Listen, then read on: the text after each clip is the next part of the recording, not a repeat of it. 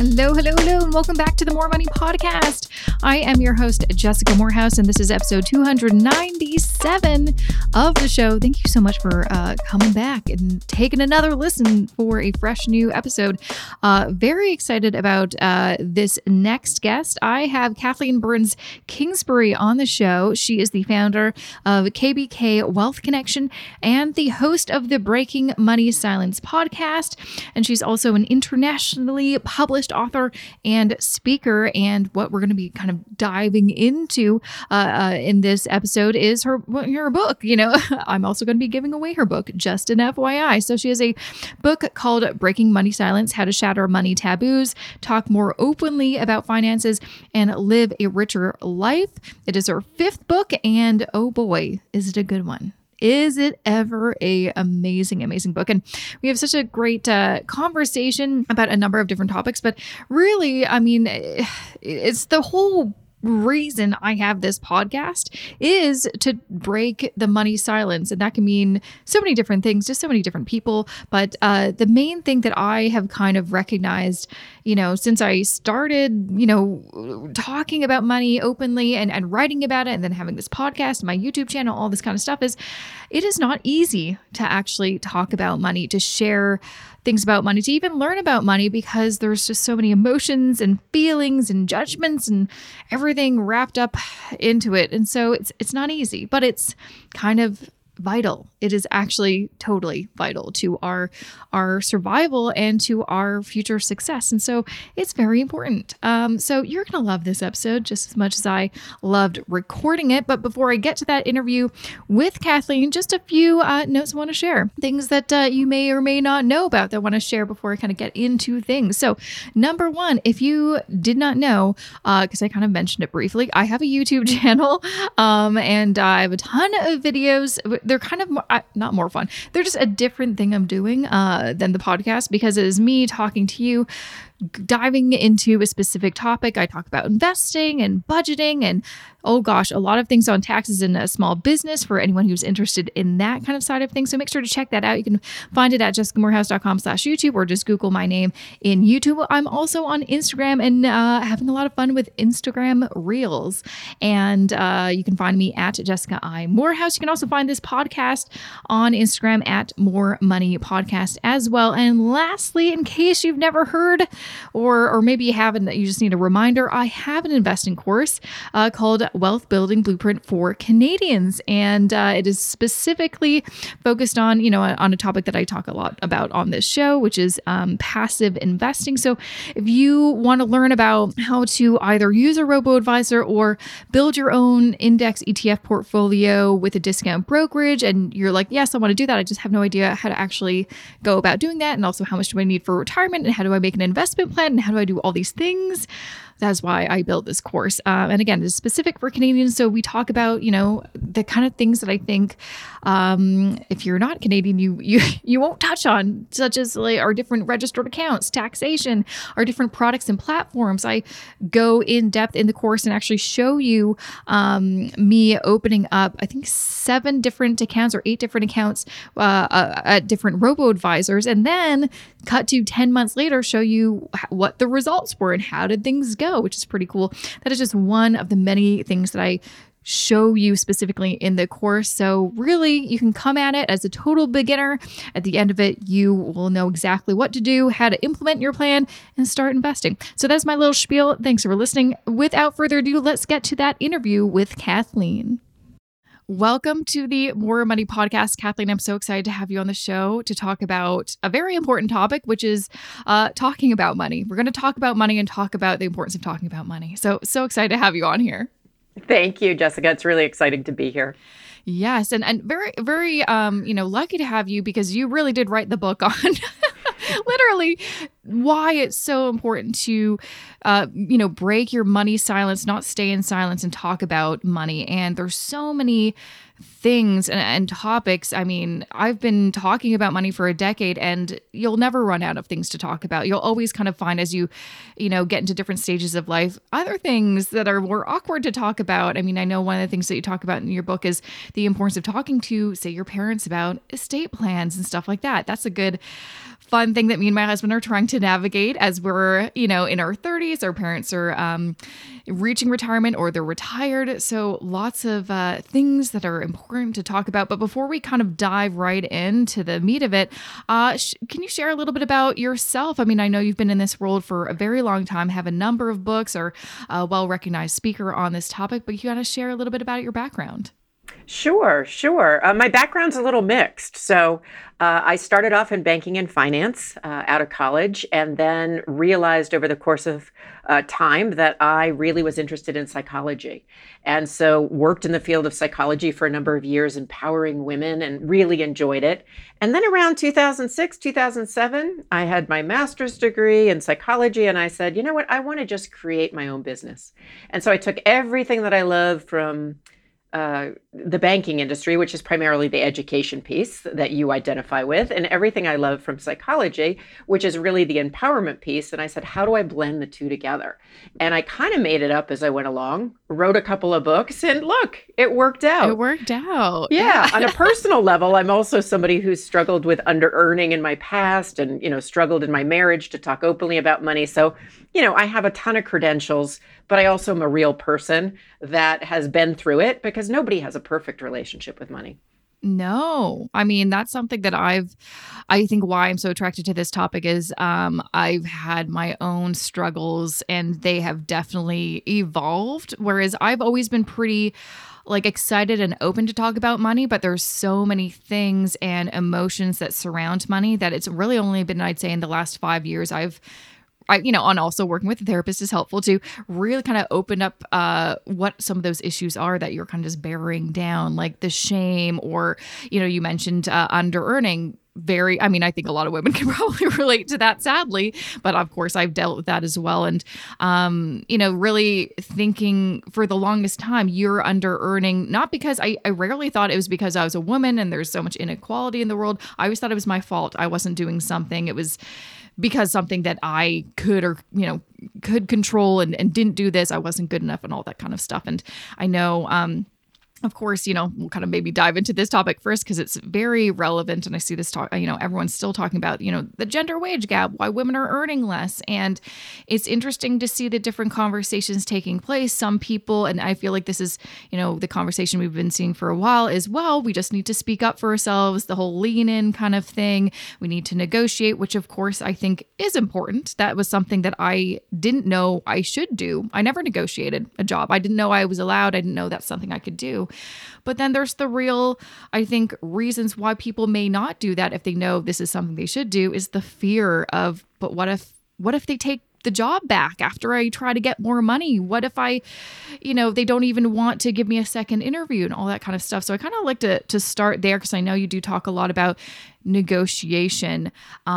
Where should people start when they have an idea? I know negotiation is important. That is how we, as women especially, earn more money in our jobs, but I am terrified of even approaching it. Yeah, it's one of the most awkward financial conversations, I think, for men and women. I think women are freer to admit it than men. I think men often struggle as well. And I've certainly coached and worked with men as well. But I think just to start with the gender wage gap, I mean, it's such a complex issue. So there's systematic issues, and then there's the pieces that are in our control. And the part that is in our immediate control as an individual is looking at, do we negotiate? Do we ask for what we're worth? Do we even know what we're worth? And certainly in my history, when I started this business, and for the first year, I actually volunteered for 20 hours a week and worked in my business for 20 hours a week, not consciously. So it wasn't till all of a sudden I got this award for being a volunteer of the year that I looked back and I stood on stage and accepted this award. And I was so honored because I really believed in the organization I volunteered for. But at the same time, I looked to my right and my left and I said, wait a second, everybody on this stage but me is being paid. Now there's something wrong with that. And so I took a step back and I really looked at my psychology around money. And there was something about volunteering that was so much easier for me than being able to say, you know what, I have this skill set. This is my fee. This is what you need to pay. So I don't recommend this to everybody because I'm not anti-volunteering, but I went cold. But I went cold turkey. I couldn't do the maybe a little, maybe a lot. That tends to be who I am. So I just said no volunteering for the first 2 years of my business. So it forced me to look at my relationship with money and to fill up those hours with paid work versus to fill up those hours with other types of work. So I know that's a long-winded answer to the beginning of your question. Fascinating. Well, I'm curious, why did you, when you kind of were doing, I guess, more some self-discovery, why did you find it easier to volunteer than to ask for payment for your services? Yeah, I did some money coaching myself on this, as well as self-exploration, and I really think it comes down to the messages that I was raised with were there was nobility of poverty. A certain religion, Catholicism believes in the nobility of poverty. There was also a very subtle message, and it wasn't direct because I was a woman, I had a sister, you can do anything you want in this world. But there was also a subtle message of don't get too full of yourself. Don't be too successful. Or financial successful people, there's something wrong with them. And it's not like mom and dad sat down and said that to us. It's like I picked up on this message. And so when I started to create my own business, which I believe I probably would have never realized this about myself, I realized I had a fear of success. Like, what if I was more financially successful than my parents? Would my husband still love me? Would my friends still hang out with me? And on some level in my head, I think, how ridiculous, but there's some truth to it. We have trouble with women who are financially successful. We both say you should be, but then a lot of times other women, and I try to not be this type of person and surround myself with people who aren't like this, but there is sometimes this judgment that comes with, oh, she's so profit motivated in a way that's very different than what I see with my male friends or the males, colleagues or business people that I work with. So I had to really look at that and start to do the hard work that I now coach people to do, which is, let's do the research. What are you worth? And let's start asking for it. And it hasn't been perfect, but it's kind of a superpower now. I enjoy negotiating for what my worth is. Oh, yeah. That's so, I can relate a lot because I was also raised Catholic. So I'm like, yeah, that's a lot of the things that I discovered about myself. And it's interesting. I also had that realization of that fear of but what if you do become successful? And instead of being excited, it really just scared me. And that was something that I had to kind of learn to overcome. But like you said, it's like we're told as women growing up or, as girls growing up, you can do anything you want. But then once you become an adult, that's kind of not the same message you're getting. You're like, well, but don't be, stay humble and don't want too much and don't be greedy and et cetera, et cetera. Whereas certainly if you're a man, don't brag. you probably, don't brag. Do no brag. Don't ever, do that. Whereas if you're a man, I'm sure you would not be getting that messaging. You would be, usually you're praised. It's like, oh, look at this person. They're so successful, et cetera, et cetera. So yeah, I feel like that is something that I'm glad more women and people are talking about. There's more of a spotlight on that because it doesn't make any sense. And that's why I think a lot of women, especially as they enter their adult years, there's a weird disconnect. They're like, but I was told this one thing growing up that I can be whatever I want. And now I'm told that actually, but maybe don't do that. Yeah, it's not attractive. It's not sexy. Mm-hmm. There's one statistic out there of female breadwinners. 40% of female breadwinners downplay their earning status to friends and family because they're fearing the judgment of that. Now, part of that is internally, we have to just come to grips with that and be comfortable in our skin, doing what we were meant to be doing and being paid whatever our worth is. The other piece is we really have to look at society and go, that is crazy. And, there's other layers to it in terms of, what your race is, your ethnicity. But I think as a society, we have to really take a hard look at that. And I see women like you who are really breaking money silence, who are really talking about these issues. But I have had those conversations with women in their 20s and say, wait a second, I just graduated from college and I was told I could do anything. And now I'm told I can't. Yeah. So we have to really work individually at speaking up and supporting other women. So that's why I do what I do, because I really think it's so important to support other women, and men can support other women too. Yes. So it doesn't have to be an either or, it can be both.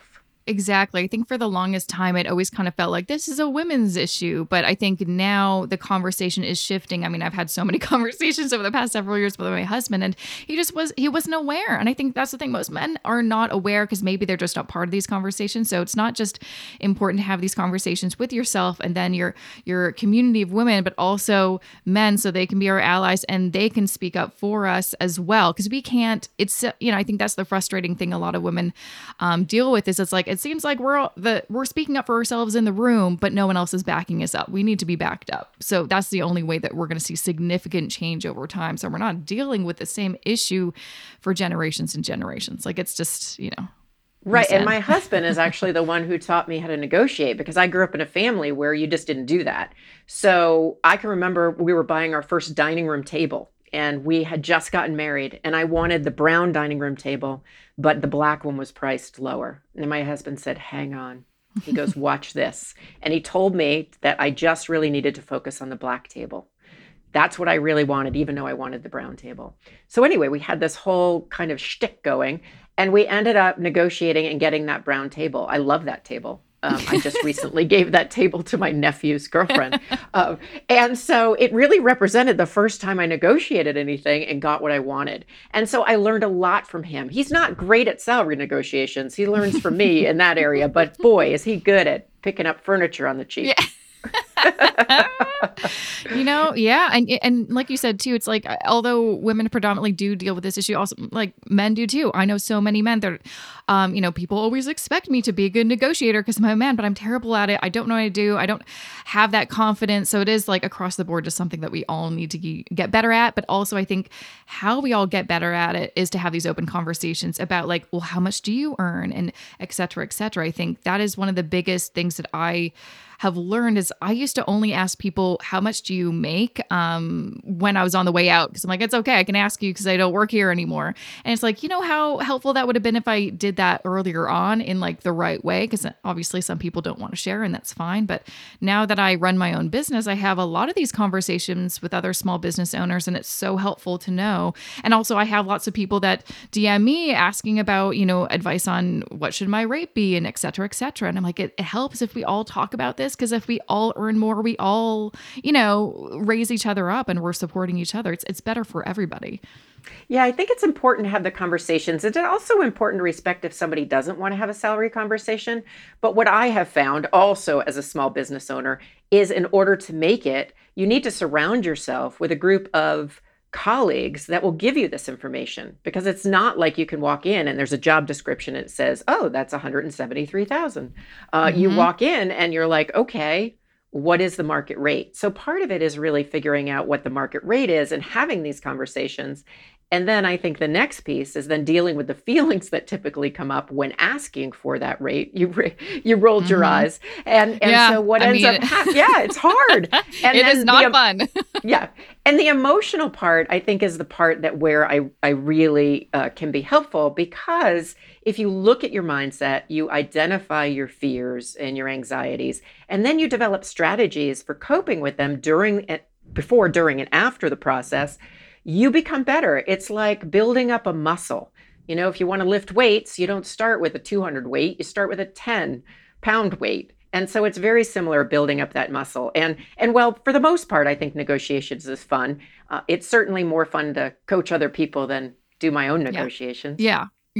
No, I so agree that it's like a muscle because believe me, at the get-go, that when I was just starting out, I was terrible at it, but I was just getting my feet wet. I was just you figure out real quick what you should and shouldn't do.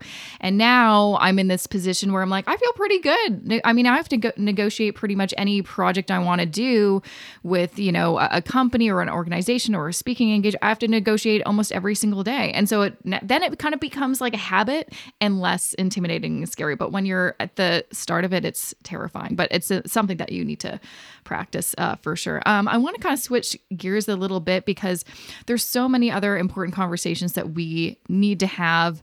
Like I kind of mentioned, one that really, I think, struck me because I'm dealing with it now in my own personal life is talking with your parents about money. Something that I think for many years, maybe in your 20s, you don't really need to talk about it. At a certain point, when you get a bit older, you need to have these conversations because you need to find out, hey, mom and dad, do you have a will? Do you have life insurance? Where is that key for the safety deposit box? All that kind of stuff.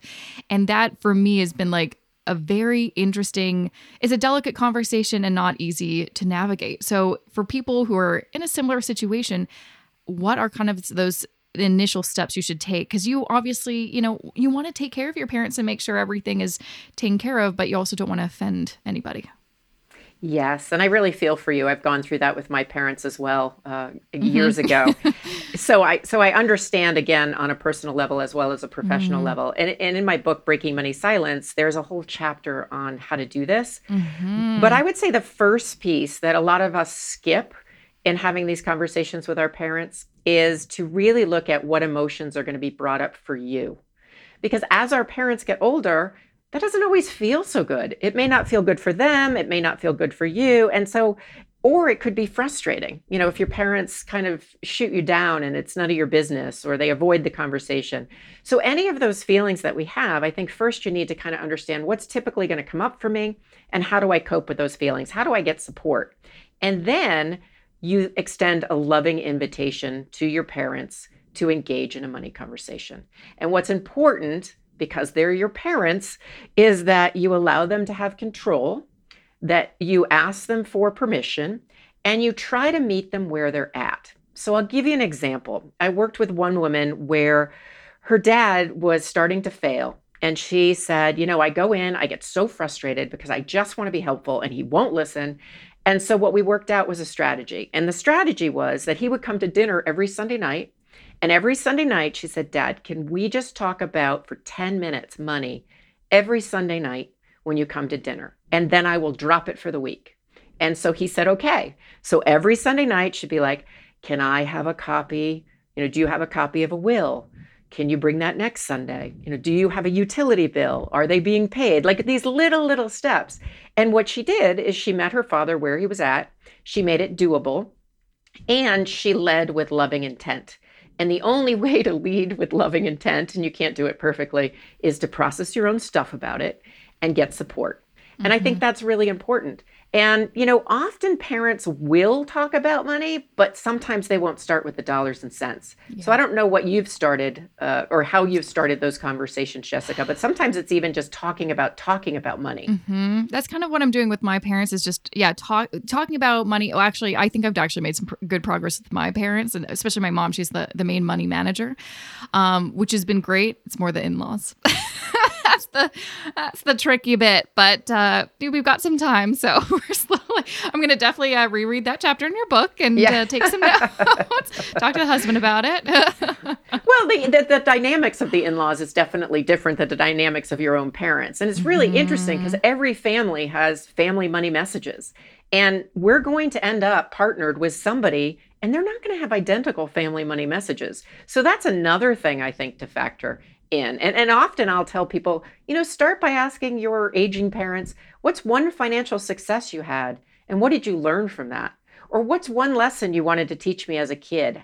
And then you start talking about that. So it's not always just about the dollars and cents. It can be about making them feel good about their relationship with money. Yeah, absolutely. Oh, that's a great way to kind of open up that conversation. It's not so intimidating, I think. But I guess another kind of thing that we will most of us will probably encounter at some point in our lives is also talking about money with our partners or future partners. As someone I've been with my husband for going on 14 years, so it has been an evolution, let me tell you, from the get-go. And still, it's not like we're perfect. Believe me, my husband in general would rather never talk about money. He just, that's his thing. He gets uncomfortable. He has his issues with money. Everyone has issues with money, but it's like you said, it's like, it really was starting small. And what we do, similar to that kind of anecdote you shared, is we talk about money once a month. We have a little monthly money meeting. We put in our, numbers into a spreadsheet. We talk about it. Then otherwise, I try not to bother him with it because he doesn't like it. I could talk about it all day long, not for him. So I have those limitations. So we don't argue as much. We have those kind of, ways to kind of, just deal with it in our own way. But for someone, I guess, I get asked a lot, we're getting serious with my partner, we're going to move in together. what should we do? We've never really talked about money. And I think a lot of people, similar to like people are afraid to negotiate because they're afraid that maybe the employer will rescind my offer. What if the relationship sours once we start talking about money? What would your advice be to someone like that? Well, I will start with the end in mind. If the relationship starts to sour when we start talking about money, that may be a sign that you're not money compatible and you've saved yourself a lot of years of fighting about money. Now, with that said, like you said, couples aren't perfect about money. And often we need to engage in that conversation in a way that's going to be helpful for both partners. And so what I say is as early as you can in the relationship, start to understand your own money personality, but also your partner's. So I also think that if couples are planning a wedding, or even before planning a wedding, but planning a wedding, there are so many financial decisions you have to make. And so instead of fighting about it and saying, well, I want this, and you're not agreeing or you're doing it wrong, say, well, help me understand, why are you making that decision? Why is that important to you? What value are you expressing by having this, open bar at the wedding versus, I want to have really wonderful flowers, whatever it might be. And so I think that that's an opportunity. You can do that when you're dating. If you haven't, you're married or you're in a committed relationship, you haven't done it, it's never too late. In fact, when my husband and I got together, and we've been married like 24 years, together 30 years. And when we first got together, I didn't even know this till I did my own money work. We got engaged. I am not kidding you, Jessica. We got engaged, and the next day, because he was horrible with money, the next day I took him to the bank. We opened a joint account, and then I controlled it for like 14 years. Oh, wow. And then I know, and it just so unconsciously, because I was good at money. I was a former FDIC bank examiner. It in my mind made sense. And he was money avoidant. So he's like, yay. Sounds good. Yeah. That was all really good and well until we got ripped off from a contractor. So we put an addition on our house, and we lost tens of thousands of dollars from this crooked contractor. And as you could imagine, there was a little stress in the Kingsbury home. And what ended up happening is I dealt with it like a type A money person that was a former bank examiner would do. And I got really anxious and really tight. And he dealt with it by playing video games. And ignoring it. Right. So it came to a head one night because I was like, you've got to be kidding me. And instead of being the nagging wife, which quite honestly I had been for a little while there, I decided, I'd get curious and have a coach-like mindset. And so he's playing this video game, and I have the mortgage, and I'm flipping out because I'm like, can we actually pay the mortgage? And he says to me, or I say to him, I say, Brian is his name. I say, could you please just give me one moment? And to his credit, he put down his little gamer. And I said, can you just tell me when you think you might start worrying about money?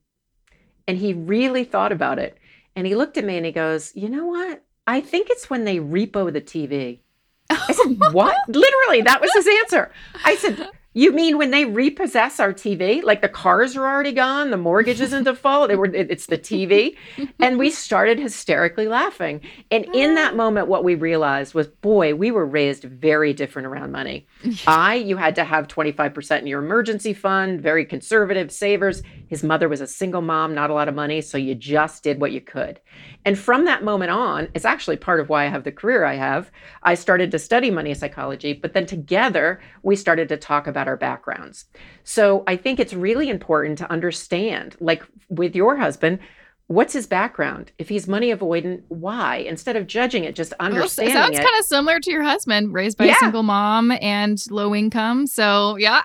There's a lot of things that make sense there. Well, what's interesting is over the course of time, and it's been, I don't know, a decade since then, and we recovered, by the way. I won't get into just so people sometimes worry about that. We're good. And basically what my husband and I did is we started to talk about money and manage money differently. And we managed it together. Similar to you, meetings once a month. At the beginning, maybe it was once a week. And then he started participating in the financial advising meetings. And lo and behold, Jessica, he had a really valuable perspective that was helpful. So now I'm not an oversaver. He's not an overspender, and we've met in the middle. So it takes some time, but that's the hope, is that you learn from each other and create your relationship with money as a couple as you want it to be. Absolutely. Yeah. The best kind of advice I was ever given is really to try to put yourself in your partner's shoes instead of coming at it just from your point of view. Try to not judge their habits or their choices, because again, it's like they come from somewhere. But yeah, the like you mentioned, it is so valuable to really dig deep to find out, okay, what is your relationship with money? What is your background? Usually it comes back to the parents or the grandparents, and then you can start to piece things together, and they kind of make sense. You're like, oh, that's why you do this. This is why you do that. Like my parents are kind of, classic in that, well, maybe not super traditional actually, because my mom is the money manager, and usually it's like, I guess, the man traditionally, but he also is very avoidant. He doesn't care about the finances at all. And but my mom is very, also raised Catholic, very conservative with her money always, and also like she had grandparents or parents that experienced the Great Depression, and so she is very much into like money hoarding and budgeting and da-da-da-da. My dad is the opposite. So we always kind of talk. It's like, if, God forbid, she's the first one to go, me and my sisters are going to have to rally around and like give him a budget or something like that, because he just doesn't care about that kind of stuff. But it's important to understand the background. So like, why do you feel like this, or why do you act like this? It all comes back to their parents and how they kind of dealt with money. So yeah, it's definitely the parents. It's our society. It's media. It could, our culture, our race, our gender, our generation. There's so much. And if you get curious about your partner, that's always what I encourage people to do, to get curious. Because in that moment when Brian was playing that video game, instead of being judgmental, I got curious. Like, when are you going to worry about money? And that curiosity can be really helpful. Do your own work. And then it's not that you have to force your partner to do the work, but get curious with that other person. And I do find that when you understand what's behind people's financial behaviors, they make a little bit more sense, or at least you can have a little bit more compassion. And then together, like I said, you get to make it up as you go along. There's no right way to do money. There's just the way you, and if you are in partnership, your partner are going to do money. Absolutely. Yeah, I like that too. That's something that I've had to learn over the years, because lots of people have some strong opinions when it comes to money management. There is actually no right or wrong way. There's a million different ways to get to whatever your desired result is. So it is kind of important to get, information and some ideas, but then you make your decision ultimately at the end. One thing I kind of want to just kind of talk about as we kind of wrap up is, just for people who are still on the fence about, oh, I know I should be talking about money, but I really don't want to. What are some of the possible repercussions of not breaking that money silence, of just staying in your silence for a little bit longer? What could happen? Oh, there's so many repercussions. It's statistically, if you look at couples that don't talk about money openly and honestly, or don't learn how to do it in the process of their relationship, it's a key contributor to divorce. If you look at families that have money to pass down to the next generation, 60% of them don't successfully do so because they aren't having these money conversations. It also can lead to betrayal, financial infidelity. And for women, as we mentioned earlier in the podcast, and men, it can lead to under-earning. So there's a lot of negatives to not talking about money and to not breaking your money silence. What is so positive, and what people don't realize, is because that fear or anxiety comes up, is that when you do break money silence and you do engage in these conversations, your intimacy in your relationship improves. Your relationships with your friends improve. How you feel at work ultimately feels better. You feel valued and not resentful. And so there are a lot of upsides, but because we live in this culture of money shame and money silence, we don't actually experience the upsides that much. My guess is, since you have started really talking about money, there's probably been a lot of upsides for you. I know there have 100%. Been for me.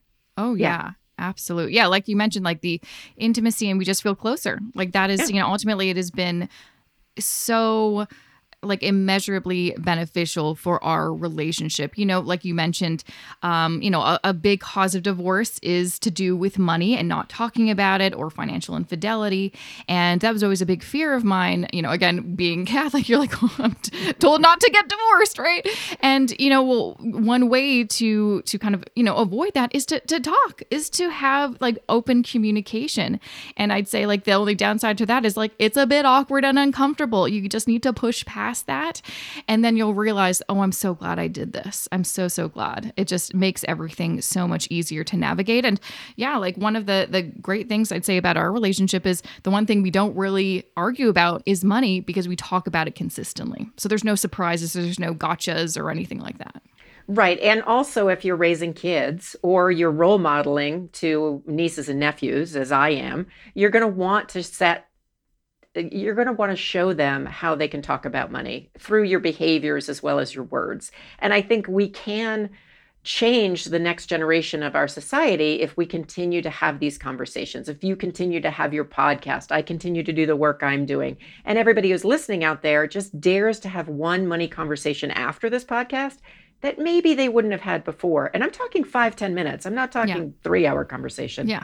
We can ultimately change the world. And I know that's a lofty goal, but that's what I'm up to.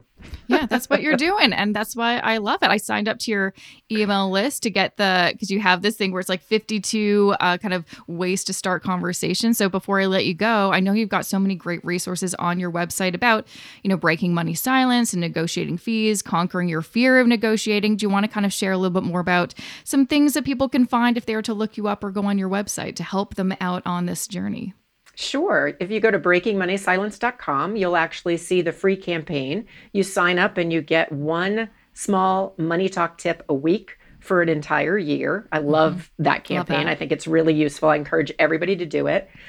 If you're interested in learning more about negotiation and the psychology of negotiation, you can go to courses.breakingmoneysilence.com. There's free courses. There's master courses. In fact, I'm starting a master class now for a small group of 8 women that I'm really excited about. And there's a couple of openings left.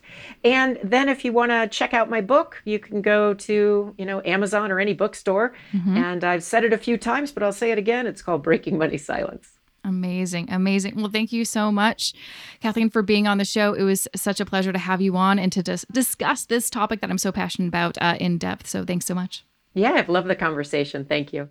And that was episode 297 with Kathleen Burns Kingsbury. Make sure to check her out at her website, breakingmoneysilence.com. You can also follow her on Twitter at KBKSpeaks. You can also follow her on Instagram at Kathleen Burns Kingsbury. I will include everything in the show notes, so it'll be very easy for you to find all this information, including, how to get her book and also how to enter the contest to win her book. Just go to jessicamorehouse.com/297 for all of that helpful information. Okay, so since I mentioned I'm giving away her book, I'm going to give away a copy of all the books that are featured on this season of the show, as I always do. So if you go to jessicamorehouse.com/contests, that is where you will find the big book giveaway of all the different books. I will update that page as new guests on the come on the show and they have a book that I want to feature and give away. So make sure to always check in. Another great way to kind of always stay in the loop is to get onto my email list. If you go to jessicamorehouse.com/subscribe, that is how you can do it. Another thing I will let you know about that you may not know about, and I actually just did a little revamp of it, which I'm really proud about, is I have a free resource library. So I have a bunch of, guides and worksheets and cheat sheets and spreadsheets, all for free. So if you go to jessicamorehouse.com/resources, you can, sign up for an account and access all of my freebies for free, hence the freebies. So you can check that out if you like. And just as a reminder, because I did, mention it a little while ago at the beginning of this episode, I am on Instagram, so make sure to follow me. This is why I'm telling you this, because you're like, why do you keep on talking about this? Because I have it on my goals list, on my little vision board, to get to 10,000 Instagram followers by the end of the year. And we're getting close to the end of the year and I don't have it. And I really want to check that off my list. So if you'd help your friend Jessica, make sure to go to at Jessica I. Morehouse on Instagram and follow me, please. I promise I'll make it worth your while. I do lots of Instagram AMAs where you can ask me whatever the heck you want. Usually on a certain topic or whatever. I try to do those every single Tuesday.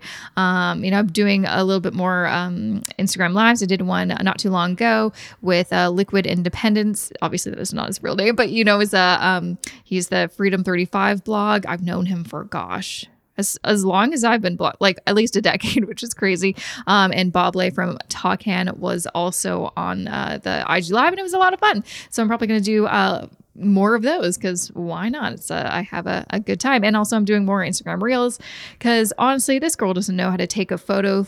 She, like, her life depended on it. Believe me, I try my best. Thank goodness I do have some skills in the video department, so I can make Instagram reels, and actually they're a lot of fun. I don't know about you if you're like on TikTok or Instagram reels or whatever, but I always try to, make them, have a lot of fun, show my husband. He does not understand. He does not get what, he doesn't get it. He's like, what is this? Why is this funny? I don't understand.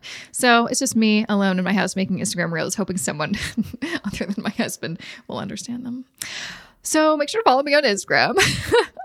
And lastly, just to remind you, if you want to find more information about my investing course, Wealth Building Blueprint for Canadians, I've linked to it in the show notes for this episode at jessicamorehouse.com/297. And also you can find it at jessicamorehouse.com/WBB, or just go to the shop page. Actually, I'll direct you to my shop page. That is where you can find all of the different budget spreadsheets I offer, my course, also some merch. You may not know, but I have some merch. I have a fun mug, some hats, some shirts that I think are really good, because honestly, whenever I wear the hat or the shirts outdoors, I always get questions about them. Always just like, oh my God, where'd you get that hat or that shirt? And it's kind of fun to be like, I made it myself. So if you go to jessicamorehouse.com/shop, you can find more information about that. I also want to give a big old shout out to my podcast editor, Matt Rideout.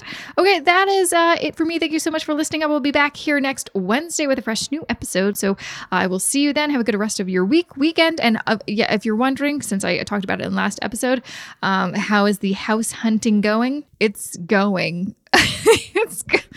We don't have a house yet, so nothing to really update you besides the stress and anxiety of house hunting. It's not fun. I'm not having a good time. I cannot wait to update you, telling you that we have found a place to live. But so far, it's looking a lot more like, well, we're going to stay in an Airbnb for a little bit at the end of November and December, and then going to be in my parents' place in December for Christmas time. And gosh, I hope we find another place to live after that. Otherwise, I might just be living in my parents' basement. So that's what's new with me. So yeah, thanks for sticking around for that little bit. Okay, that's it. I'm going to leave you there. Thanks again. We'll see you here next Wednesday.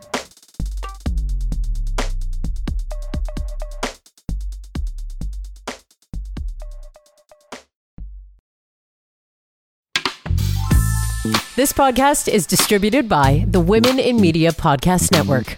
Find out more at womeninmedia.network.